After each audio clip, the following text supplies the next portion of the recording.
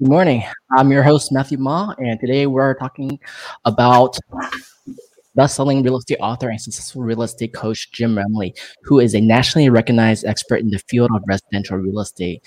Entering real estate at the age of 19, he began an unlikely rise from college dropout to a top producer in the top 1% of realtors nationwide. Thanks for coming on our show, Jim. Thank you. Thanks for having me on.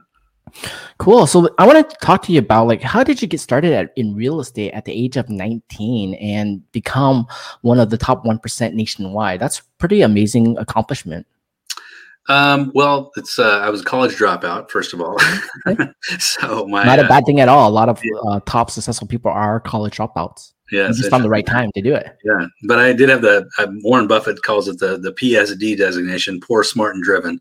So my buddy actually talked me into getting our licenses at the same time. He failed and didn't continue to get his license, but I went on and got my license. And actually, at the time, I had a great job working for a lumber mill, making more than my dad was making. And I quit that job cold turkey and walked into the first office I found, which happened to be a Century 21 office, and had my little briefcase and my little suit and tie, and said, "Can I get a job here?" And they said, "Well, you're very lucky. We're hiring." If you can live and breathe, we'll hire you as agent, right? Right. Yeah.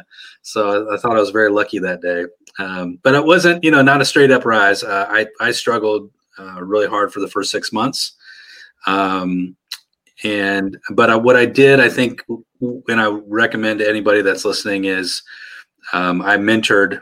I found mentors, and back then there wasn't a lot of mentor relationships, but I found by reading a lot of books. There wasn't podcasts back then like what you have here, but attending a lot of seminars, buying all the programs, I was able to ramp up very, very quickly. So I just modeled what I saw as being the best salespeople in the country and the best authors and the best speakers, and just applied what they taught me and went out there and made it happen. Nice. Let's talk about that. So when you start at age 19 and you start in real estate, people assume and they ask questions, oh, aren't you too young? You don't have a house. You don't know about real estate. You don't even own anything, and then mentors might say, well, you're young and hungry. Great. Can you do it? And are you willing and able to, how does that mentality work and the mindset there? And at the age of 19, how do you really get going and actually help people? There is some pushback but with my age. When I was 19, I didn't know what an escrow was because I didn't own a home. I was a renter. So when I got my first deal, I was like, what's escrow? How'd this work? You got to educate me. But what I found in the marketplace was being super authentic with people was the winning combination. So I came at it from, hey, listen, I'm new to the business, but here's what you're going to get with me is you're going to get somebody that's going to work extremely hard. I will outwork everybody. I'm going to put your interest above my own interests. I'm going to give you every single thing I have to offer. More than anything else, I want you to know that I'm going to have your back in the transaction and work very, very hard.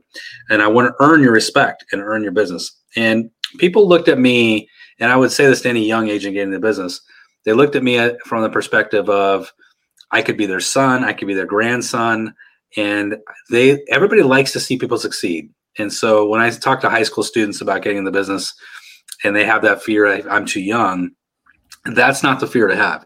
The only fear you have to have is a fear of not talking to people. If you can get yourself over the fear of talking to people and being able to take risks, and that's the hardest thing for kids today, is to take relationship risks. Because when I was a kid, I'm 51. When we'd ask a girl to dance or on a date, we actually had to pick up a phone and actually physically call her and get through her brother or her parents or whatever to actually have a date. Today things are so different where kids don't take a lot of relationship risks like we did then. And so it can create a situation where they have a little bit of fear of talking to people in a real life setting. So that's something that I think that's a struggle they might have that I didn't have. And so that's something you just have to say, hey, can I get over that and be authentic and actually talk to people? And if you can do that, you're going to have amazing success. You're absolutely right. It's just getting over the fear. And you're right. People want to work with you, and they see, even if you're young, it doesn't matter. They see that you're hungry and driven and that you're willing to do everything by their means to help them. And if you don't know, asking your mentor, asking your broker for additional information to help guide you. And they know at your age, probably you have some kind of mentorship and you have a broker responsible for the transaction anyways, that, okay, if I can trust you to find me the right property, you're going to do everything to search for it, find it, show me. And even if you don't know, you can ask. And that's a part of the challenge. But if you can get over the fear of talking, number one, that you can really get by. And I actually started real estate when I was 24. I was selling real estate at 24 and multi-unit buildings in San Francisco. And that's hard because you're only 24 selling multi-units. Do you even own a multi-unit? Right. And you're right. It does work and people want to help you succeed. And by doing that too, you're actually building a really good relationship with them. They see it, you're authentic, and by all means, they're going to refer you more friends and family to help you. And the biggest thing too, I think, you can be a standout in your generation for young people if you're a hard worker, because I think this generation, even though I think they're mislabeled as not hard workers, I think a lot of the ones I meet are very hard workers. But that's the label of the generation. And so if we can say, hey, I'm going to outwork, and then you do outwork everyone else, people love that. And they love entrepreneurial spirit. They love the fact that you're out there, doing something that's going to benefit you and the community. So people get behind that and they love it. They love to see success. Everybody loves to see success. Exactly. And, you mentioned earlier too about mentorship. So when you started real estate, you found a broker, you went to join one. How did you choose a mentor? And why did you think about choosing a mentor at 19? Well, when I say mentor, I would say a friend of the mind rather than a physical mentor in my office. My office definitely had 0 mentors in it. So for those of you that are in office settings, you're like, there's not a lot of people here that I would mentor with. Here's the challenge with that. If you allow yourself to be in an office where there's not a lot of high production agents or people that you want to aspire to be, what can happen is you can sink to the level of mediocrity that surrounds you. And that's a dangerous thing to do. So, and I'll give you a classic example of that. You may be somebody, when you look in the mirror every morning, you might be somebody that says, you know what, I am capable of closing 10 million a year or 15 or 20 million a year. But if you're surrounded by people in your office that are doing 3 million or 2 million or 4 million, pretty soon when you're doing 5 million and you become the number one agent in that company and everybody gives you the pat on the back, you start to reset your expectations downward based on who you are surrounding yourself with. You got to first of all, don't compare yourself to others in your office. You have to have a broader perspective than that and say you don't measure yourself against others. You're only measuring yourself against what you're truly capable of. And no one knows that except for you. And the reason I say that is because a lot of times we think that it's our spouse that's going to tell us that, or our mom or our dad or our brother or our friends who know what we're truly capable of. They don't either. The only person who truly knows what you're truly capable of at your deepest level is yourself, right? So I'm a classic example of this. There's nobody in my family that was, number one, a homeowner. I went back generations, and there had been generations of people that didn't own a home. I couldn't find anybody on both sides of my family that had ever owned a home. And yet I became a realtor, one of the top realtors in the country. And so we have to sometimes break through the people that are around us and rise to a whole nother level that no one thought was possible around us. How do you do that? For example, I keep referencing age because it's just a start. No matter how old you are, it's a start, right? And even starting at 19, that's more of a challenge than starting at 40 or 50 because you just look older. You probably have more experience based on age, right? Maybe not even true. So like when you're starting out, how did you start, talking to people, clients, meeting people, networking, and start selling houses? Especially, you mentioned at first too, you came from an area where people didn't really own houses back then. Mm-hmm. Well, that was my own family didn't own houses. The way I started, and because I was so young, my peers didn't own houses either. Yeah, not ready yet. No one around me is owning a house. It changed over time, but I had to build my database from absolute scratch. And so I started doing the things that I was trained to do, which was I focused on for sell by owners. I focused on expired listings. I focused on farming. I focused on for rent by owners. And I built my business, one person at a time, building a database slowly. I also focused on absentee owners. And I'll just tell you a quick story really quickly on absentee owners. So in my market back in 1990, when I started, the entire database for my county was not computerized. It was on microfiche. Wow. So that's how. So what I did, we had a $3,000 386 super fast computer this day, and I hired an assistant. And what she did is she had a microfiche machine on one side of her and the computer on the other, the 386. And with the first versions of Excel, we transferred 68,000 records here into actually a computerized record. We computerized the county records before the county computerized their own records. Wow. Then we began to do an absentee mailing campaign to them. And I crushed it with the absentee mailing campaign. And so when I'm talking to realtors today, I always tell them, listen, when you're an agent and you're looking in your market at an opportunity, and there's opportunities everywhere, right? So when we look at opportunities, don't shy away from the things that are hard. In fact, go to the things that are the hardest things to do in your market, because no one else will go there. No one else is going to, computerize the database for the county like I did. And so when you find things that are hard, that's an advantage for you. Dive into those super difficult, messy, dirty things that no one else would touch, and you'll win. And you speak about that today in 2021, like you have the 80-20 rule, a lot of the business is not being done by 80%. So for example, let's say this, like when I talk to agents out there and I ask them about, hey, will you go door knocking, do cold calling, do for sale by owner, do expires, do withdrawals, do absentee owners, and door knock. They go, I don't want to do any of that. I'm like, okay, well, how you want to be number one, but you don't want to do any of that. What do you want to do? Well, you don't want to do social media. You don't want to do video. Then how are you going to be successful? That I don't know. Well, but where that comes from is society is becoming an instant gratification society, right? Yeah. So we have Amazon now delivering in 2 hours. We used to think 24 hours was fast. Now it's like, we get to you in 2 hours, an hour, 30 minutes. Pretty soon it's going to be all drone drops. I mean, it's happening, right? Yeah. And there's this sense that what I want to do is have total instant gratification. And what's happened with agents over the past 10 years is they began to get to this point where they want lead generation to be instant gratification too. And so what they want is they want leads handed to them that they didn't then just go work on, and they're willing to give up their commissions to do so, right? And that seemed okay, but let me walk you through the process here, because I've coached and trained thousands of agents across the country. So we'll go back in time 10 years ago when Zillow and Realtor.com first started doing this. When they were selling leads back then, there was about 5 million transactions a year being closed, and they were selling 5 to 10 million leads. So when you bought a lead back then, a pretty good percentage of those were closing it in deals, and agents were actually, and still to this day, by the way, teams were being built around that model. So they would take, and a team leader would say, well, I'll buy $5,000 worth of leads. I'll bring in 2 or 3 buyers agents. I'll hand these leads out to them. I'll make a profit on those Zillow leads, and that's my business. And some teams got to $100 million in business, $200 million in business. That's all collapsing now. It's all falling like a house of cards. And here's why. The reason is because when you look at the number of leads being sold to agents today, it's going to hit this year 200 million leads being sold to agents, with the number of transactions barely moving to maybe 6 million transactions. So that means the vast majority of the leads being sold for instant gratification purposes are completely crap leads. So what happens is agents are going broke trying to buy instant gratification leads that are going to go nowhere. So that's the challenge. So every agent that's just embraced this idea that, I've got to be handed leads is on a path to destruction. They would have survived with that kind of approach maybe 5 years ago or 10 years ago. It will not work today. You have to find other ways to lead generate, period.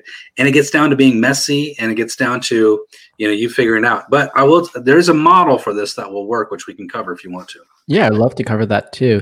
I mentioned that all the time. Like, really, you have to build a sustainable business without without paying for lead generation. You still need to build a real relationship-based model, because that's the way you're going to win relationships and building over time and building into your community. Like, if you want to go local and deep, go for it, and like really do and meet people face to face and talk to them. Otherwise, cold calls, Zillow leads are going to be pointless in a sense at a certain time, because you're not going to be able to sustain that model. No, and here's the idea. When I talk to new agents, I say, when you get your real estate license and it just comes off the printer and you're like, I got my license. Like, what's the next step, right? What do I do now? So my whole model around this, when I'm talking to agents at my company, is I'll say, listen, here, it's just like you just got your medical license. We're going to put it in that frame. You get your medical license. What do?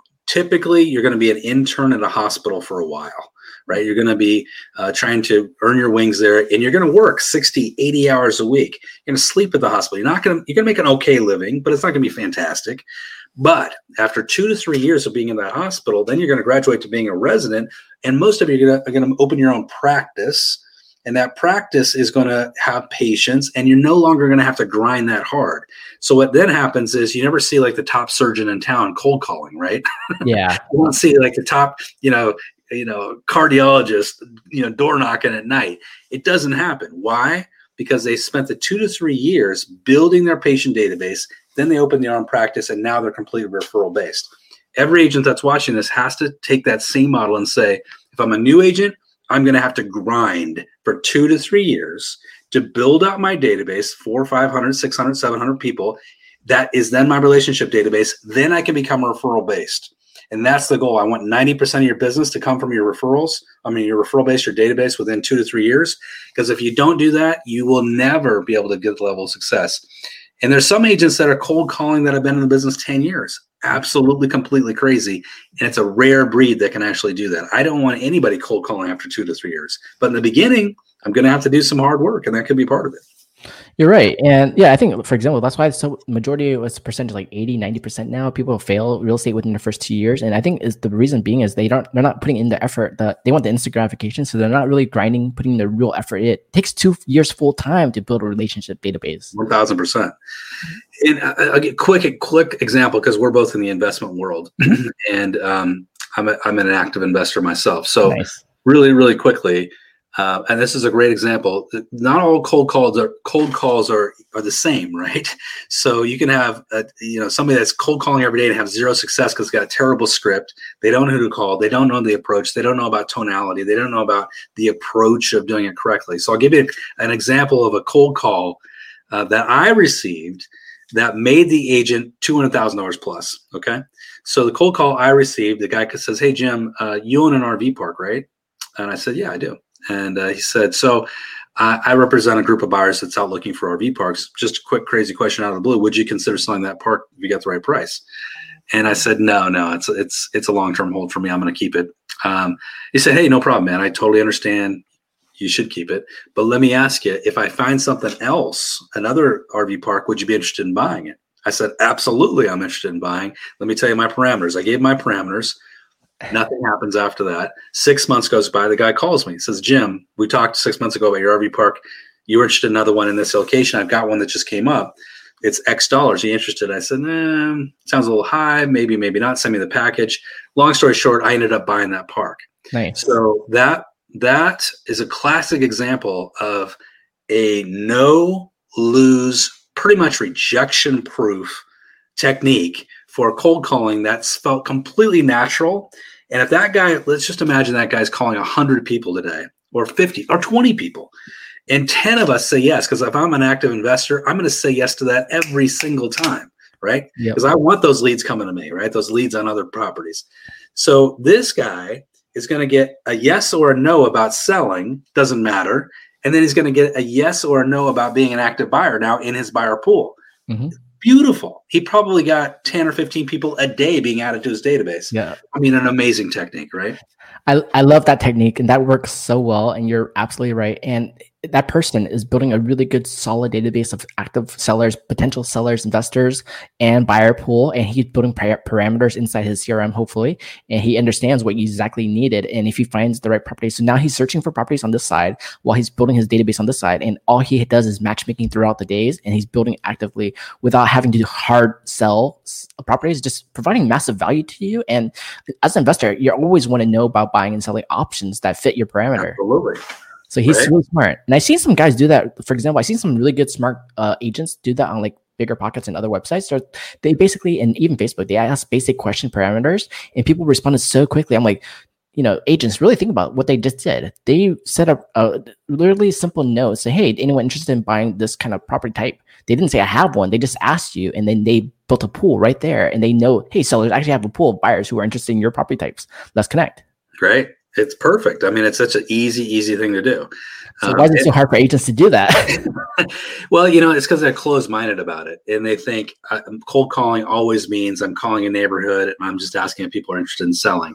By the way, the one thing I always tell agents is all prospecting works. Every single technique you've ever heard of in your life will work if you just do it. And if you do it at scale, it will work. The question is just choosing the one that works the best for you and your style and your, the way you operate. So when people say which is the best, all of them work. You just got to find one that works best for you, right? And that's kind of touching everything. And that's, it comes down to you living in what I call the risk zone. Entrepreneurs live in the risk zone. So we have to be putting ourselves at risk every day if we want to win at a big scale.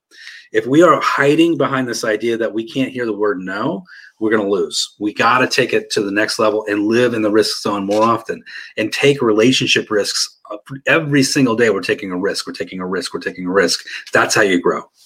And every day as a real estate agent and entrepreneur, like every day especially as an agent, you don't have a job yet. You haven't earned your commission for the day. You haven't earned business for the day. You have to go earn it and fail so many times before a yes starts. And some guys say, hey, I'll call 100 people a day. I know the first 10 calls are going to be no, but just getting me warmed up to get the yeses. But some people say, I don't want the no every day. It's painstakingly taking no's is hard. I'm like, really don't think about it as no. The person is just not ready at this time. So whether they're busy, you don't know what's going on in their life, just have a call, try to have fun, leave a lasting impression, and people will come back to you. They'll see that value. I love it. Yeah, I just was on a webinar right before this, and we were talking about exactly the same thing. And it's something I call professional persistence. And the idea that we're an annoyance on the other end of the line is the reason why a lot of people don't make the call. And so we have to let go of that thought process, and because I get sales calls, you get sales calls every single day. Yep. And what do we do 90% of the time? Like if I get a call, I'm like, I'm not taking it. Yeah. I'm not responding to the text. I'm not responding to the email. But that's not what it's about. For us, we're just doing our job. We're making the calls, letting go of outcome and just making the calls. And knowing that occasionally I'm going to be in a right-minded position to take the call, respond to the text, respond to the email. And I don't look negatively on this person making the call. I could care less, right? I don't know them. It doesn't matter to me. Professional persistence is how people win at scale in business. And then there's the other side of this and this is the biggest part of really taking yourself to the next level. And that is removing choice. And I preach this to agents all the time is we're really good at making high level goals for ourselves. Like I want to close 10 million. I want 20 listings. I want 10 deals closed, whatever your numbers are. But then we're really, really bad about boiling that down into our daily non-negotiables. Like this is, in order to make this happen, I have to do this to make it happen on a daily basis, having those non-negotiables. And here's the reason why we're terrible about it, because we think we have to be inspired or motivated in the moment to do that work. And that's why things always become negotiable. It becomes an if-then equation. Well, if I'm feeling good, I'll make my calls. Well, if I can, get this to happen, then I'll make my calls. You have to eliminate all of that. And it has to be, I've got 4 or 5 non-negotiables that I have to do every single day in order to hit this end goal. The myth of motivation, that I have to be motivated to do it, is your first path in destruction. You have to let go of all that and do the work anyway. That's the key. I think Elon Musk said that best. Like if you're an entrepreneur and you're not self-motivated, you're in the wrong business. Right. And that's really true. Like you're an entrepreneur, you're an agent, you're a salesperson. If you're not self-motivated, you need people to motivate you every single day. This gets really tough. Like how are you going to succeed at building your business to the level you really wanted to be at, right? Right. You're the motivator. You are the motivator. You're motivating yourself and everyone else around you. And I think that's key too. It is. And the part about business and success, like there's 2 separate sides. Like, yeah, you can be great at sales, but you really need to build the business. You need to have business structure operations and start, taking actual daily goals and tasks and count that accordingly to your business plan so that you can track it. But most agents don't even do that. They don't have a business plan. They don't have tracking. They just have daily, there's no, must do items every day for them. They just like non-negotiables.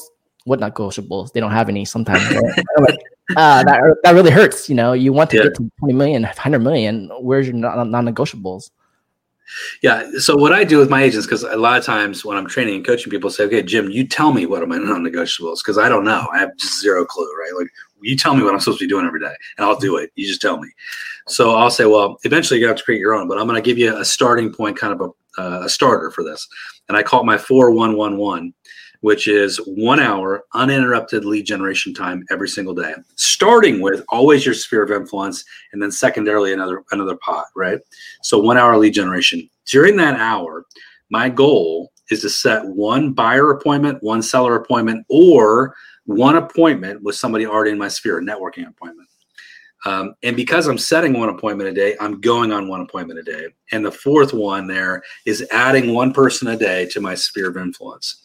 So we know our numbers. The numbers are for every 10 people in our sphere, when we're contacting them 20 to 50 times a year, will give us one closed deal. So if I want to close 30 deals, I need 300 people in my database. We'll close 40 deals, I got to have 400 people in my database. So that's the end goal. That's what we're working for. So the 4-1-1-1, that's my strategy. That's a perfect strategy, and it's really similar to a lot of what top producers do. And top producers actually track and do, and they have a spreadsheet, they have it on paper, they have it on computer somewhere, and they're tracking this data. But when you talk to most agents out there, they don't have a spreadsheet. They don't write it down. They don't know how many people they call. They don't set goals for daily appointments. And we asked them, why not? And like, well, I just call every day. And I'm like, how many did you call? I don't know. How many appointments you set? Maybe one. Yeah. So that gets tough. Like, okay, how are you sustaining your business? Like in sports, they track every single metric. So why aren't you tracking your metrics in sales, right? Right. We actually, with our coaching platform, we partnered with a company called Sisu.co. I don't know if you've heard of Sisu. Yeah, they're great. Yeah, Sisu gives you this like accountability platform where you're tracking all that stuff, all the numbers, the calls, the texts, the emails, the videos, the social media, the referrals, everything's tracked so that we can say, hey, we want to close 30 transactions. Here's exactly on a daily basis what we need to be doing. And it just helps us to track those numbers. Because the easiest thing to do is to hide from ourselves and say, you know what, I didn't do anything today and I don't really care. I'm just going to hope and pray that I close a transaction next month so I can pay my rent, right? You just can't live like that. You've got to take control of your numbers. Yeah, and the average income per agent is really low. Yeah, for sure. So that's the toughest part for them. So let's talk about like when you're a new agent and now you become a top producer. How did you do it in such a short period of time? Well, I was fortunate. I took 150 listings in my second year in the business. That's a lot. Yeah, it's a lot. So I probably went on 300 appointments at least. So that's a really good ratio too. Yeah, or probably more. I don't know. There's a lot. For me, I was completely listing focused. I learned really quickly that the strongest agents in any community are always listing agents. And so I knew in order to leverage my time and make the most amount of money possible, I needed to work and focus my energies on listings. And I would suggest the same thing today. I mean, if you're a buyer's agent and you're in a low supply market like this, and you write an offer and you're competing against 10 or 20 other offers, you're going to lose 90% of the time. So the only person that's always winning is the listing agent. Yep. So if I'm focusing energy somewhere, it's on getting those listings. And so that was my 1000% focus. Every single day I live the 4-1-1-1. I'm on the phone. I'm calling for sell by owners. I'm calling Expire listings. I'm calling withdrawals. I'm calling into farm areas. And that was my method to achieving those numbers. So for me, I became a master at those categories. I took them one at a time. I started with for sale by owners. I became an absolute master at it. Expire listings. And I just started going down the line until I had mastery over it. Nice. That's a really good key point too. You mentioned going after listings, and especially as a new agent. I see a lot of agents get stuck on the buyer side. Like, oh, you're a new agent. You're just starting to buy side. Just start showing buyers, but you can only sustain so many buyers at the same exact time. While listings, you can handle like 50 listings at a time and have a team around you to support it. But as a buyer, you can only show like 8, 10, maybe, depending on your time. It's the thing about listings is I always tell people the grocery store example. So imagine we're going to a grocery store and we walk in, we need eggs and butter and milk or whatever. And the clerk runs up to us and says, hey, I've got good news and bad news. The bad news is I don't have anything to sell you. We've sold out here at this Albertson store, but good news. My car's all gassed up. I got my clean suit on and I'm willing to take you down to Safeway and sell you some of their product. What would you say if you're the consumer? Most people are going to say, no, thanks. I'll go to Safeway myself. Mm-hmm. This is the way most agents are operating their businesses. They're operating like that clerk in a sold out store, and they're hoping to sell someone else's product in order for them to survive. Mm-hmm. But buyers are smart. Buyers go directly to the people that control the listings. So listing agents and listing offices are always the dominant players in the marketplace. So if you have 1 listings or 0 listings in your inventory, you're pretty much unemployed. I mean, you're very, very, it's very tenuous for you at any given time. So for me, it's always been listings, listings, listings. I will say too that with listings, you're exactly right when you say that you can have 40 or 50 and it's less work. The thing about listings is they're always working for you day and night. I could be on a beach in Hawaii, I'm still making money because I have listings. Whereas when I'm with buyers, they're super time intensive, and I have to be physically present with each buyer all the time in order to have impact. And I can't make money at scale doing that. If I want to scale my business, I got to be a listing driven agent. So along with that, in order to get to a mastery level with listings, you have to master your listing presentation. You have to master a pre-listing kit. You've got to master communication in order to take yourself to that higher level. So why aren't most agents actively working on their listing skills and presentations and actively prospecting for listings? I think the reason is it's easier to work with buyers, and buyers are it's like what you can pick up off the ground as a buyer. You have to dig for a seller. The sellers are like diamonds, and you got to dig down, you got to look for them, and they're harder to find. Buyers are kind of everywhere, so it's just easier to pick up a buyer. One thing to realize though for all new agents is that when you're talking to buyers in the field, 70% in our current market of buyers are actually sellers in disguise. 70% of buyers still have a home to sell. So when we're in conversation with people, we should always ask the question, well, tell me what your housing situation is right now. And let them tell you if they own a home or not. If they own a home, say, hey, well, obviously you must be thinking about selling it if you're talking to me. So has anybody taken the time to give you an evaluation and kind of share with you, what you're looking at in terms of being able to sell that property? So you walk them through that process. So I think that's the reason why people focus on buyers is because it's easier. But we can you still use buyers because a lot of the time they're going to be sellers. Exactly. I think a lot of agents, they don't ask if, they're afraid to ask like, oh yeah, do you have a house to sell in order to buy this one? Yeah, for sure. They just want to ask a question. So another way to frame that up, and when you're in conversation with people, and here's the numbers. The average American has 27 conversations a day, which sounds shocking, but that's the number. So when you think about 27 conversations a day, how many of those times are you pivoting the conversation towards real estate? This can just open up a world of opportunity for you. So when you pivot the conversation towards real estate, you might say, hey, I'm a realtor. I got a crazy question for you. I want you to just think about it for a second. If you could live anywhere in any house, and Matthew, let's do this together. Well, we're going to role play this. Okay. Matthew, if you could live, I'm a realtor, so I got a crazy question for you. If you could live anywhere in any house, what would that look like for you? Probably Pacific Heights with a view of Alcatraz and everything else, the bay. All right, I love it. So in that moment, when you were answering my question, you looked down and I think to the left. Some people look up and to the left. Okay. And so people, what they're doing is they're accessing an aspirational part of their brain where they're thinking, wow, it's like a dream state part of their brain. If I could go anywhere, what would I do? And then you can follow it by saying, well, what would it take for you to get there? You start having this aspirational conversation. And then here's a fun thing to do for them. And just imagine you started to do this with everybody you know, right? You say, well, let's do something fun. I do this for some of my friends if you're open to it. Let me set up a dream search. I know you're not ready to buy that house yet. You got some steps between you and that house. Let me set you up into a dream search, and you're going to start getting delivered those listings on a monthly basis, and it can motivate you to get to that point in your life where you want to be. Can I do that for you? Sure. You'll say probably yes. Yeah. Now I'm going to add you to my database, set you up on that dream search, and we're just going to have some fun with it, right? And every few months I'll say, hey, man, did you see that house I just sent to you? It's incredible, right? So we're starting some conversations out. One of my agents, Mandy, did this with her dentist just as she was not ready to go under, she told me. And the dentist said, oh, I want this, that, and the other. And she actually found it for him the next week, the listing that he was interested in. So she calls him and says, I found your dream house. And he said, really? He ended up buying it. So she had like $1.2 million deal out of just having this, conversation, this dream kind of search conversation.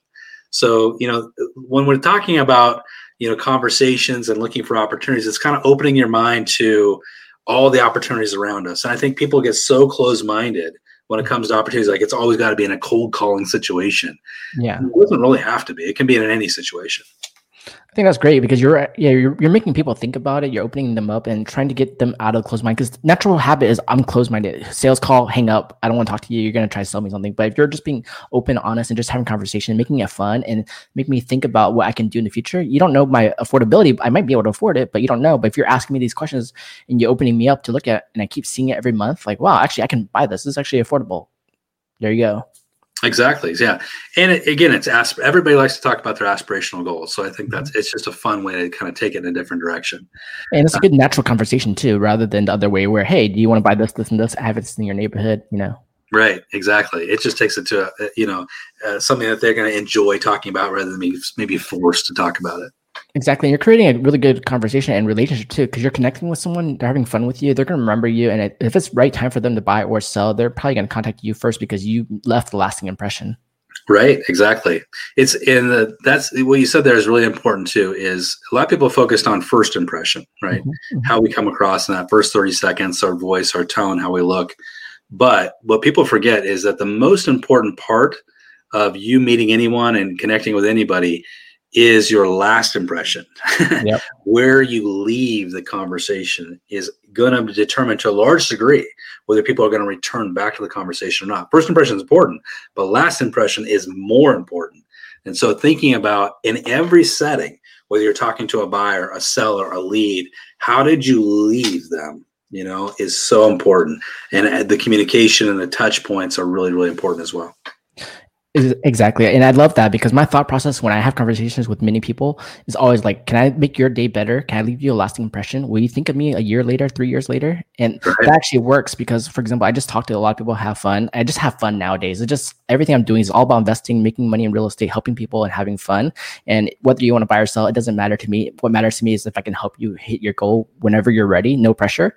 And I even seen before, like, 1 year later, a person called after a 15-minute conversation. I left the last impression. They called me, they saved my number and called me a year later, 3 years later. And then they wanted to say, hey, I remember having a conversation with you. It was really fun. I talked to you a year ago. I'm like, a year ago? Okay. Yeah. You met me at this place from a random person and you connected. I'm like, okay, you're ready to buy now and sell.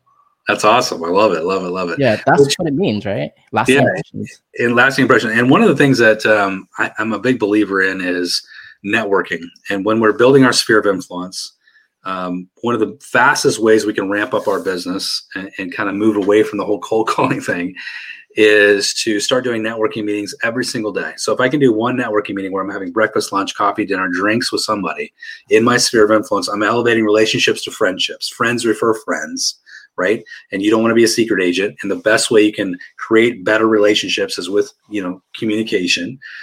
So a couple of people ask me, how do you do that effectively? And one of the ways to do that is to understand the power of FORD, right? We all know, we've heard this acronym before. You're talking about family, occupation, recreation, dreams, and goals with people, which you could talk for hours and hours and hours about any of those things. But here's a secret to it. The secret is we've all met someone at a party, or we've been introduced to somebody at a party or at an event, and we had a great conversation with them. Fantastic. You felt like, wow, I really connected with that person. But then, they forget about you 3 weeks from now or a week from now or 6 weeks from now. The reason why they forget about you isn't because they didn't love meeting you in that moment. It's because they literally just can't store that much information in their brain about everything else that's going on in their lives. So pretty soon what happens is you fade to black. To avoid the fade to black, here's what you do. You do the FORD Plus. And the FORD Plus is in the conversation I'm having with these people, I'm looking for an opportunity to add value. And the opportunity to add value might be if you say, you know what, I hurt my back yesterday. I was lifting something and kind of crushed my. I might say, well, you know what, I got a great chiropractor. You want me to shoot you over a text with that guy's name? He's fantastic. Or they might say, hey, we're going to Hawaii next week. We're getting super excited. Oh, great. We're just in Maui, a couple of years ago. And we found this super cool spot over there. It's a cool beach. You want me to shoot that to you as an email? You guys should check it out while you're there. Now I'm adding value to the relationship that's unrelated to real estate, but now they're going to remember me because we took it to the next step. That next step of adding value, that's where you're going to stand out. That's where people are going to remember you and never forget you. That's a really key concept for networking in general. That is a great concept. I tell people too, like even if you're introvert, like you really need to be out there. You really need to network and go to events, create your own events, and share just life, history, and fun, right? Like you want to talk about real estate investing, talk about travel, talk about food, photography, whatever. Do it, and you're gonna find people who connect with you and like you and want to work with you later. And they're gonna remember that you're an agent too, and you're helping people with real estate, and they'll connect you back with other friends too. But if you can't talk and you don't want to share any experiences, you're just closed off. It's gonna be really hard to really help people. Yeah. There's a great TED Talk by a gal named Brene Brown, who is has a doctorate. She's a great, and she has a book called Daring Greatly. And the book is all about authenticity, right? And so being super authentic on, your social and being authentic with people and just putting yourself out there. And the reason why we don't do that, by the way, we always are trying to maybe put out the perfect representation of ourselves on Instagram and Facebook. And we're trying to create this look or whatever. And we're afraid to have any imperfections is because we're afraid people will reject us or people won't like us. And actually the exact reverse is true. The more imperfect we are, the more authentic we are, the more relatable we are, the more we're going to attract people. Instead of chasing people, we're actually going to attract people to our business. So when you're actually, when your students or your people that are watching this are thinking about what I'm posting, what I'm writing about in my emails or my blog posts, the more real you can be, the more likely people will be attracted to you. That's why when I see these agents that are trying to be Instagram influencers, worst mistake that I think you can make is to try to be this perfect representation. You see people following them around with cameras in the big cities and stuff. Completely ridiculous. Nobody cares about you being an Instagram influencer. What you want to be is authentic to your audience group. So just a little side note, they're in a great TED Talk by Brene Brown. Nice, good to hear that. And I actually heard recently too from, just for example, a YouTube influencer. He was just speaking about that in a different context. He's basically talking about photography and marketing, video marketing. He's saying, for example, professional, perfectly cut videos versus just real authentic video on the same exact content. The real authentic was actually doing better, outperforming the other one. He goes, hey, it actually saves me so much time. I could just be authentic and just show the same information. You're going to take that instead. Yes, it's 2021. People are used to it now. People don't have time to think about all these things, create all the cinematic perfect effect. They want to see the natural, real information about what they're doing and what they're buying. And it's faster and easier. You go, right. Okay. It's the no edit video, right? Everybody likes the no edit video. They prefer it. And it just is more authentic, which brings it back to, 94% of agents, I think is a recent study, refuse to do video at all costs. So that means that if I just start doing video, and my recommendation to everybody is you just start shooting one video a day. Doesn't mean you're going to post it, but I'm going to shoot one video a day, less than a minute, so I can post it on multiple platforms. And then what I'm going to do is I'm going to choose from those videos, 2 or 3 I'm going to actually post per week, right? I'm going to beat 94% of my competition now, right out of the gate. So now I've taken 94% of my competition out the window, and I'm starting to stand above everyone else, and I can make more of an impact with my audience members. So I love that. It absolutely makes sense to me. And I see it too. When I talk to agents about it too, like prioritizing your time, choosing wise what you're going to focus on. And I tell people to do video every day, shoot something. And yeah, under a minute, it's perfect. Shoot it. But then you see like 89% don't want to shoot any video and they're scared. I'm like, just shoot it and just upload it. Don't even look at it. And really what happens, you're going to create authenticity. And I actually did that to a couple top producing agents. Within the 1 video or 2 videos, they got a couple buyers and seller listings just from the video. Go, hey, I saw you post a listing. I'm one of your friends. I'm actually thinking about buying and selling right now. Can I connect? And like, that worked. You're being real. I can hear you. I can see you. Rather than you posting a message, I don't even have time to read, right? So post a video. And then they start doing it. My new agent, he actually got into 5 deals already within 8 weeks, and it's all from YouTube videos. Wow. That's interesting too. I mean, because when you look at that level of communication, we used to have to be in front of people 9 to 12 times a year to have impact and top of mind awareness. Mm-hmm. That's changed now to 20 to 50 times because the average American now is seeing 5,000 advertising messages per day. So for us to cut through that communication jungle, we got to be more active. Mm-hmm. And social media and video is one of those 20 to 50, ways we can contact people and stay top of mind regularly. It's those agents, and every market's like this. Every market has an agent who sucks, who's terrible, who's unethical, who's some of you hate to work with, but they're highly visible on social media and they're crushing it, right? And then you have an agent on the flip side of this who's fantastic, super ethical, does a fantastic job with sellers and buyers, but is invisible on social media and is not performing very well. Mm-hmm. So we need to even the playing field and say, hey, you know what? You got to get out on social, be highly visible so you're able to compete with everybody. And that's super, super important. Visibility is super important in our industry today. Exactly. And I think, I think Gary Vaynerchuk talks about like, attraction, like how big is your audience and how many people are you attracting daily to build your audience up? If you're not building an audience, you're basically not even existing, right?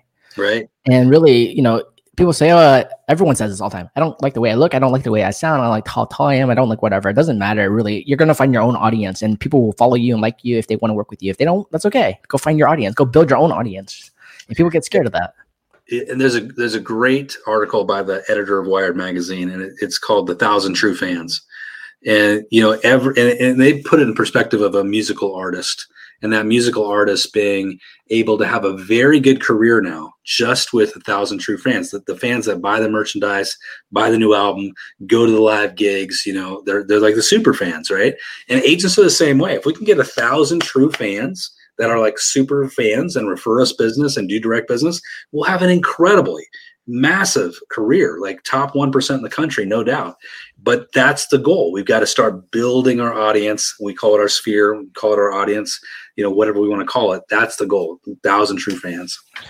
You're right. And that's a really good sustainable way to build up and really think of a sustainable business, and building the authenticity of real raving fans, helps you create so much more business than you ever think of. And people focus on new leads and cold leads. They don't focus on building referral relationship business to scale, Yeah, and absolutely. That's the key part that they should actually switch the funnel around.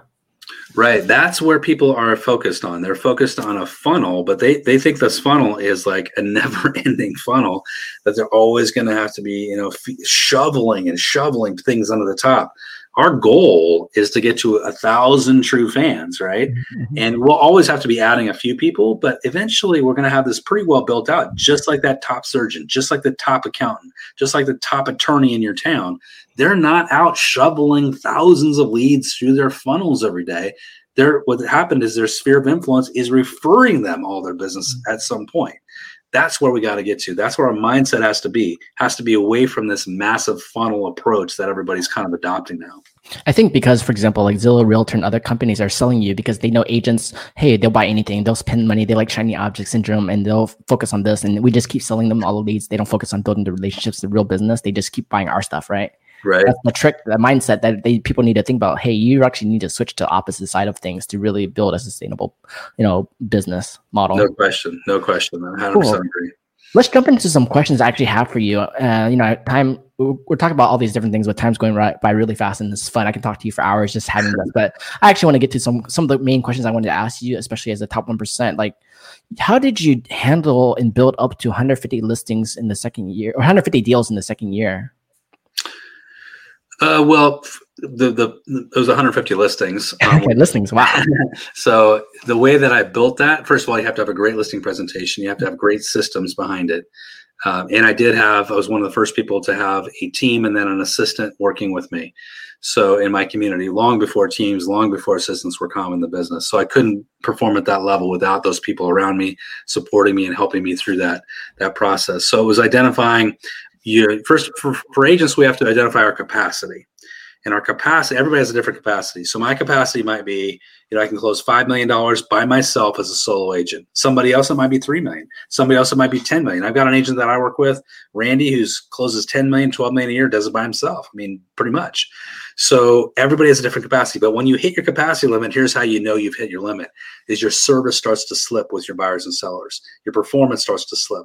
So that's where I know I need to add people. I need to hire my who's. There's a great book called Who Not How. You got to hire my who's. Who are the people are going to fill the gaps that can help me? Nice.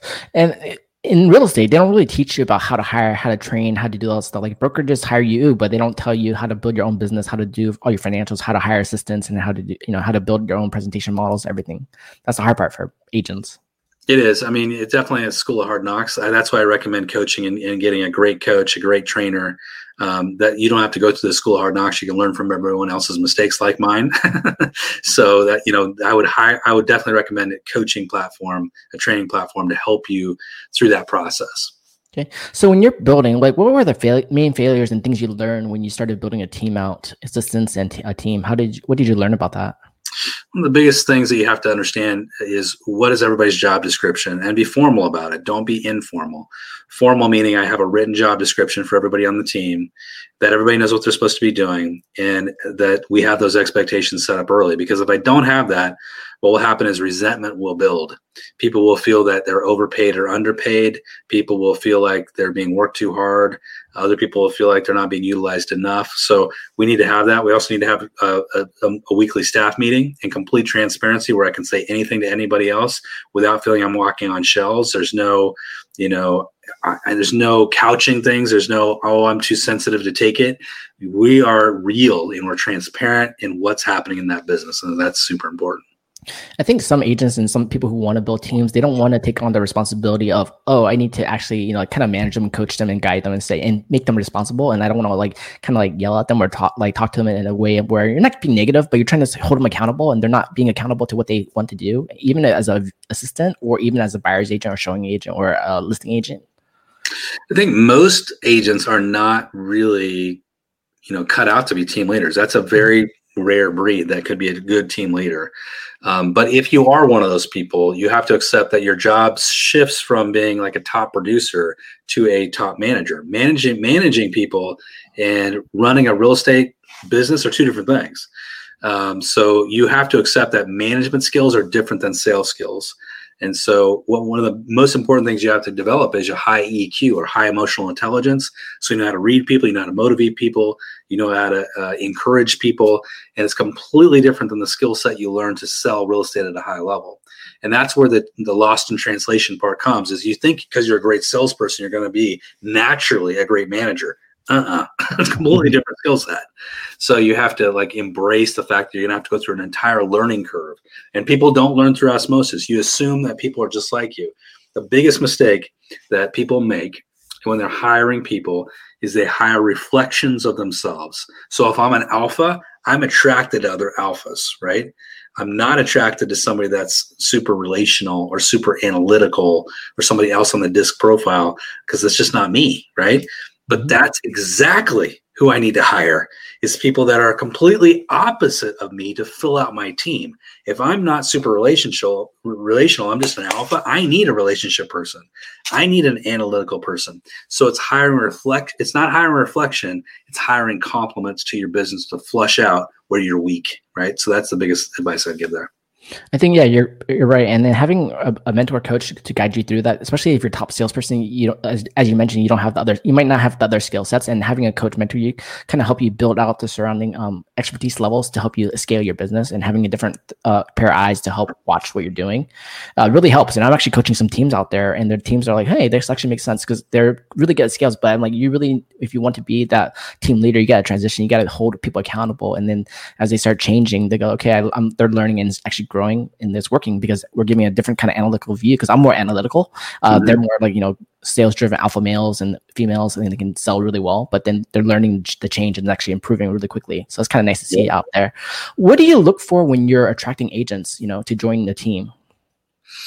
Well, you got to understand when you're hiring people for a team, it's different than hiring people for a brokerage. Okay. So a team person is going to be more of an employer relationship. It's not going to be a typical solo agent working for a brokerage who you want to become like a super top producer. A super top producer is never going to join a team, because the reason why people join teams is for one reason and one reason only, because they're going to be handed leads. Period. Yep. If they were lead generators themselves, they would be not working on a team. They would be doing it on their own. So we have to understand as team leaders, if that's the case, and I'm handing them leads because that's what they're going to get. Never think as a team leader that I'm going to hire people and they're going to bring leads. Every team leader, I hear that out of their mouth. They're like, it's never going to happen. Let it go. That's not happening. So we have to say, as an employee-employer relationship, that these people are coachable, they're trainable, and they're going to do what I tell them to do. And if they're not willing to do what I tell them to do, and they're still holding on to this independent contractor kind of mentality, then they should be a solo agent. I don't want them on my team. If I'm handing you leads, you're going to have a list of expectations. You're going to meet those expectations, or you're going to be off the team because you got to be closing. So it's a different relationship. And so what I'm looking for people, coaching, trainable, professional, and that will follow my instructions. So what do you guys do to attract top producing agents, teams, and how do you build agents to become top producers? Well, recruiting it's an art form, but recruiting, I look at myself as being like the coach of an NFL team. Nice. And my job is to recruit every day the top producers in my market, right? We've done a good job. So we pretty much have taken all the top producers in my market and they work for us. And there's still others out there we'd love to have, of course, but we've done a great job of pulling some great agents into our offices. So I look at it, recruiting is not going to be done through an email. It's not going to be done through social media. It's not going to be done through anything else other than one-on-one personal contact with people in an intimate setting. So that's number one, is I've got to let go of this idea that I see these agents now saying, I recruit through YouTube videos and blah, blah, blah. Give me a break. The only people you're recruiting through a YouTube video is the lowest tier agents that are not going to survive over the next 2 years. They're going to be part of the 86% attrition rate that happens every couple of years in the business. The way you recruit high level people is with one-on-one direct communication, where I'm talking to them in one-on-one meetings. And that's where it comes down to. It's a very high level. It's very, it's a very much a negotiation. And we just have to treat a recruiting presentation just like you treat a listing presentation. I'm coming into it loaded for bear. I know what I'm going to talk about, and I have my value points stacked up, and I'm going to come in and understand that's a long-term process. I've taken 10 years to recruit some people, 4 years, 3 years, 2 years. If you're, again, looking for instant gratification, like you're going to close people that are high level on the first appointment, You're going to close a new agent or an agent that's going to flake out in a year on a first level. But if you're trying to recruit somebody that's high level, it's going to take 3 or 4 or 5, 10 appointments, and it's going to take a year, 2, 3, 4, 5 years. Exactly. And it's all about relationships. And that's the fun part about it, because you want to really grow with them. They want to see what you're doing, how you're helping them, and grow at scale. And when they see you attracting other top producing agents too, they're like, they keep opening their mind up. Oh yeah, hey, Jim just brought this team over. I remember we had a conversation last year. We should talk about that again. When they're ready. Sure. It's basically when they're ready. And the more you talk to them, the more they get to know you and like you and want to work with you and see what you're doing, the more they're attracted to you. Absolutely. Yep, for sure. How do you retain them over time? Retention's an art, but it comes down to relationships. So it's all relational. They're not going to stay with you because of the brand. They're going to stay with you because of you, right? Yeah. So it's you delivering high value to them and getting to become friends with them. So my people stay with me because they're friends with me. And it becomes much harder for my competitors to recruit from me when they're friends of mine. So when I look at people as a number, that's where I'm going to lose them. If I look at people as just another cog in the wheel, in the machine, they're going to be easily picked off. But if I'm bringing people close to me, I'm breaking bread with them, I'm going to lunch with them, I'm talking about their aspirational goals, I'm networking with them, I'm coaching them, I'm training them. It's very, very hard for people to break anybody away from me. In fact, it hasn't been done. We keep 99% of people out of my company unless we fire them.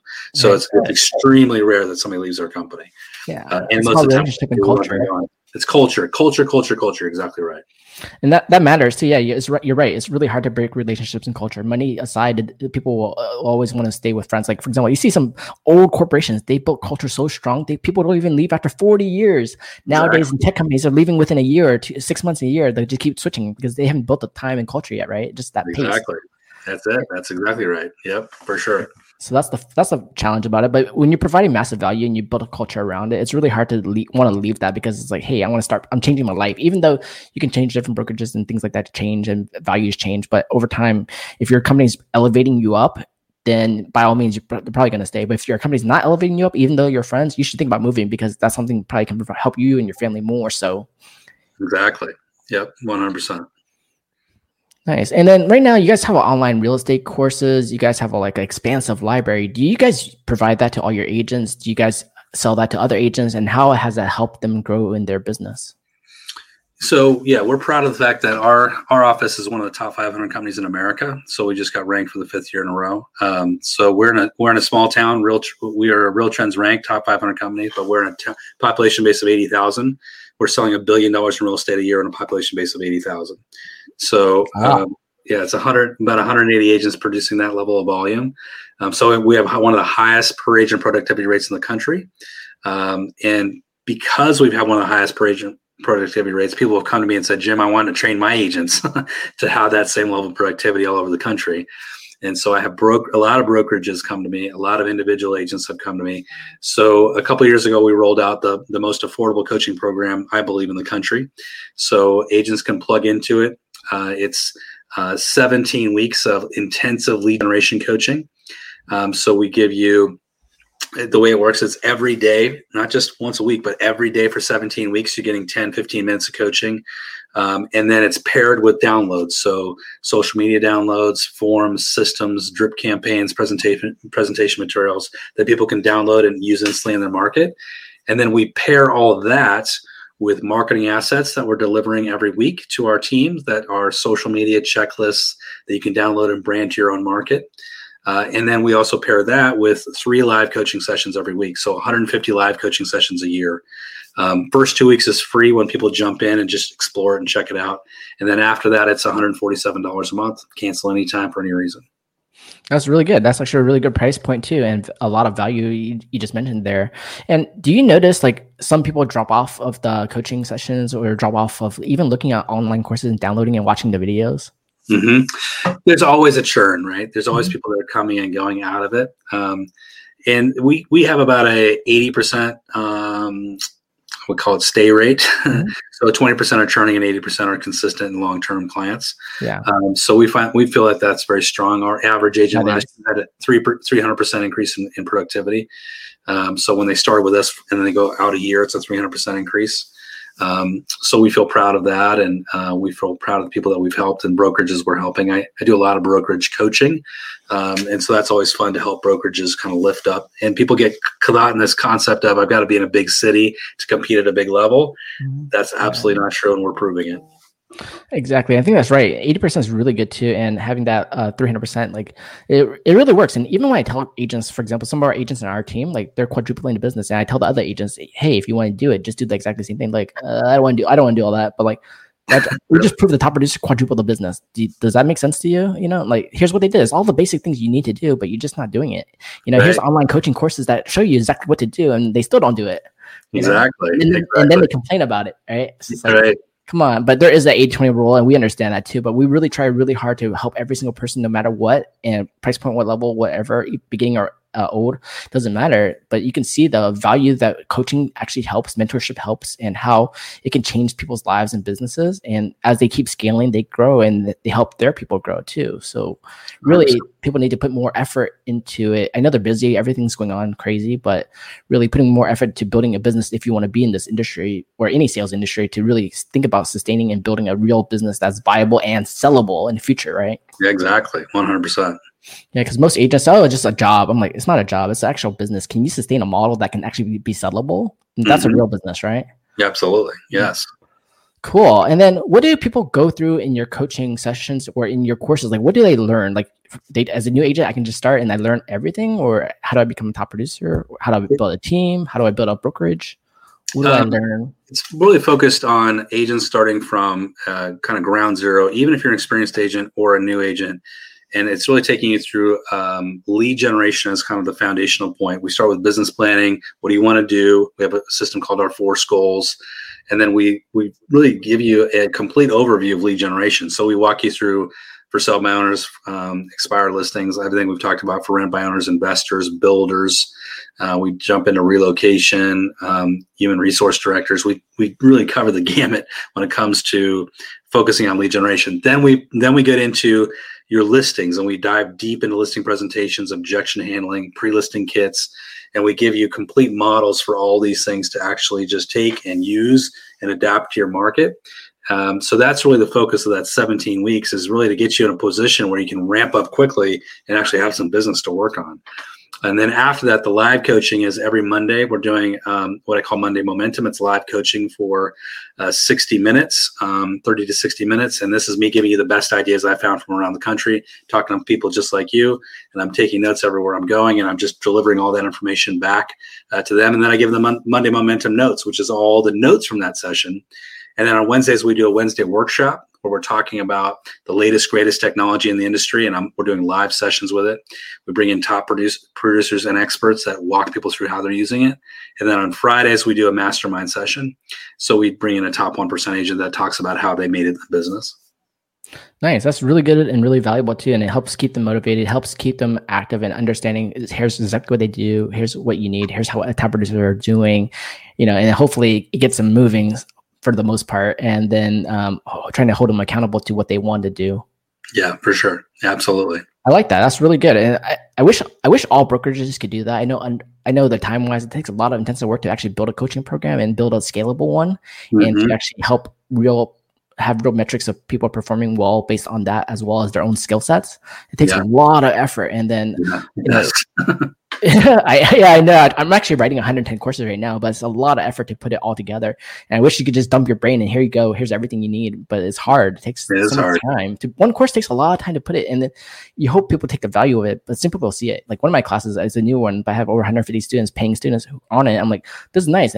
From different companies, they're paying into it. I'm like, okay, it works, and they're actually thanking me for putting it together.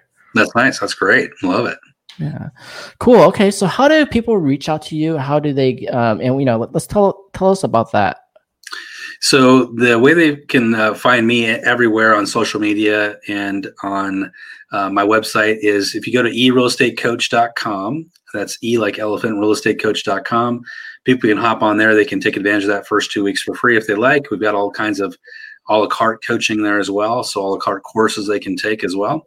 And then just a lot of free content there. We got some open house starter kits. We've got BizBuzz starter kits, expired starter kits, business planning starter kits that are all free. And then we also have our podcast and our blog there as well, all free. You can find me on YouTube, on Instagram, on TikTok, at eReal Estate Coach as well. You have TikTok. Okay, good. TikTok. Just started TikTok. Okay, yeah, I need to start mine soon too, but that's good you have it. Actually, it's really doing really well out there. The view count is way outperforming YouTube count, Yeah, it's pretty incredible. Actually, we've gotten a lot of great response from it. Yeah, exactly. Even for real estate, you'd be surprised how much views you can get on that. For sure. Cool. And you're in Oregon too. Tell us about where you are in Oregon and how can people reach out to you to buy, sell, or invest in Oregon? So we're just over the border from California. We're in Medford, Ashland, and Eugene. So if you just check out our real estate company, you can go to johnlscott with 2Ts.com and you can check us out there. We've got a lot of fantastic agents. I'm the managing principal broker, but I can put you in touch with one of our awesome brokers here that can handle any referrals you have or any questions that you have. Cool. Thank you so much, Jim, for being on our show today. I appreciate it. My pleasure. Thank you for having me. Yeah, it was a lot of fun. So for everyone out there, be sure to check us out on The Truth About Real Estate, our podcast, and on YouTube, and we'll see you guys in the next one. Have a great day.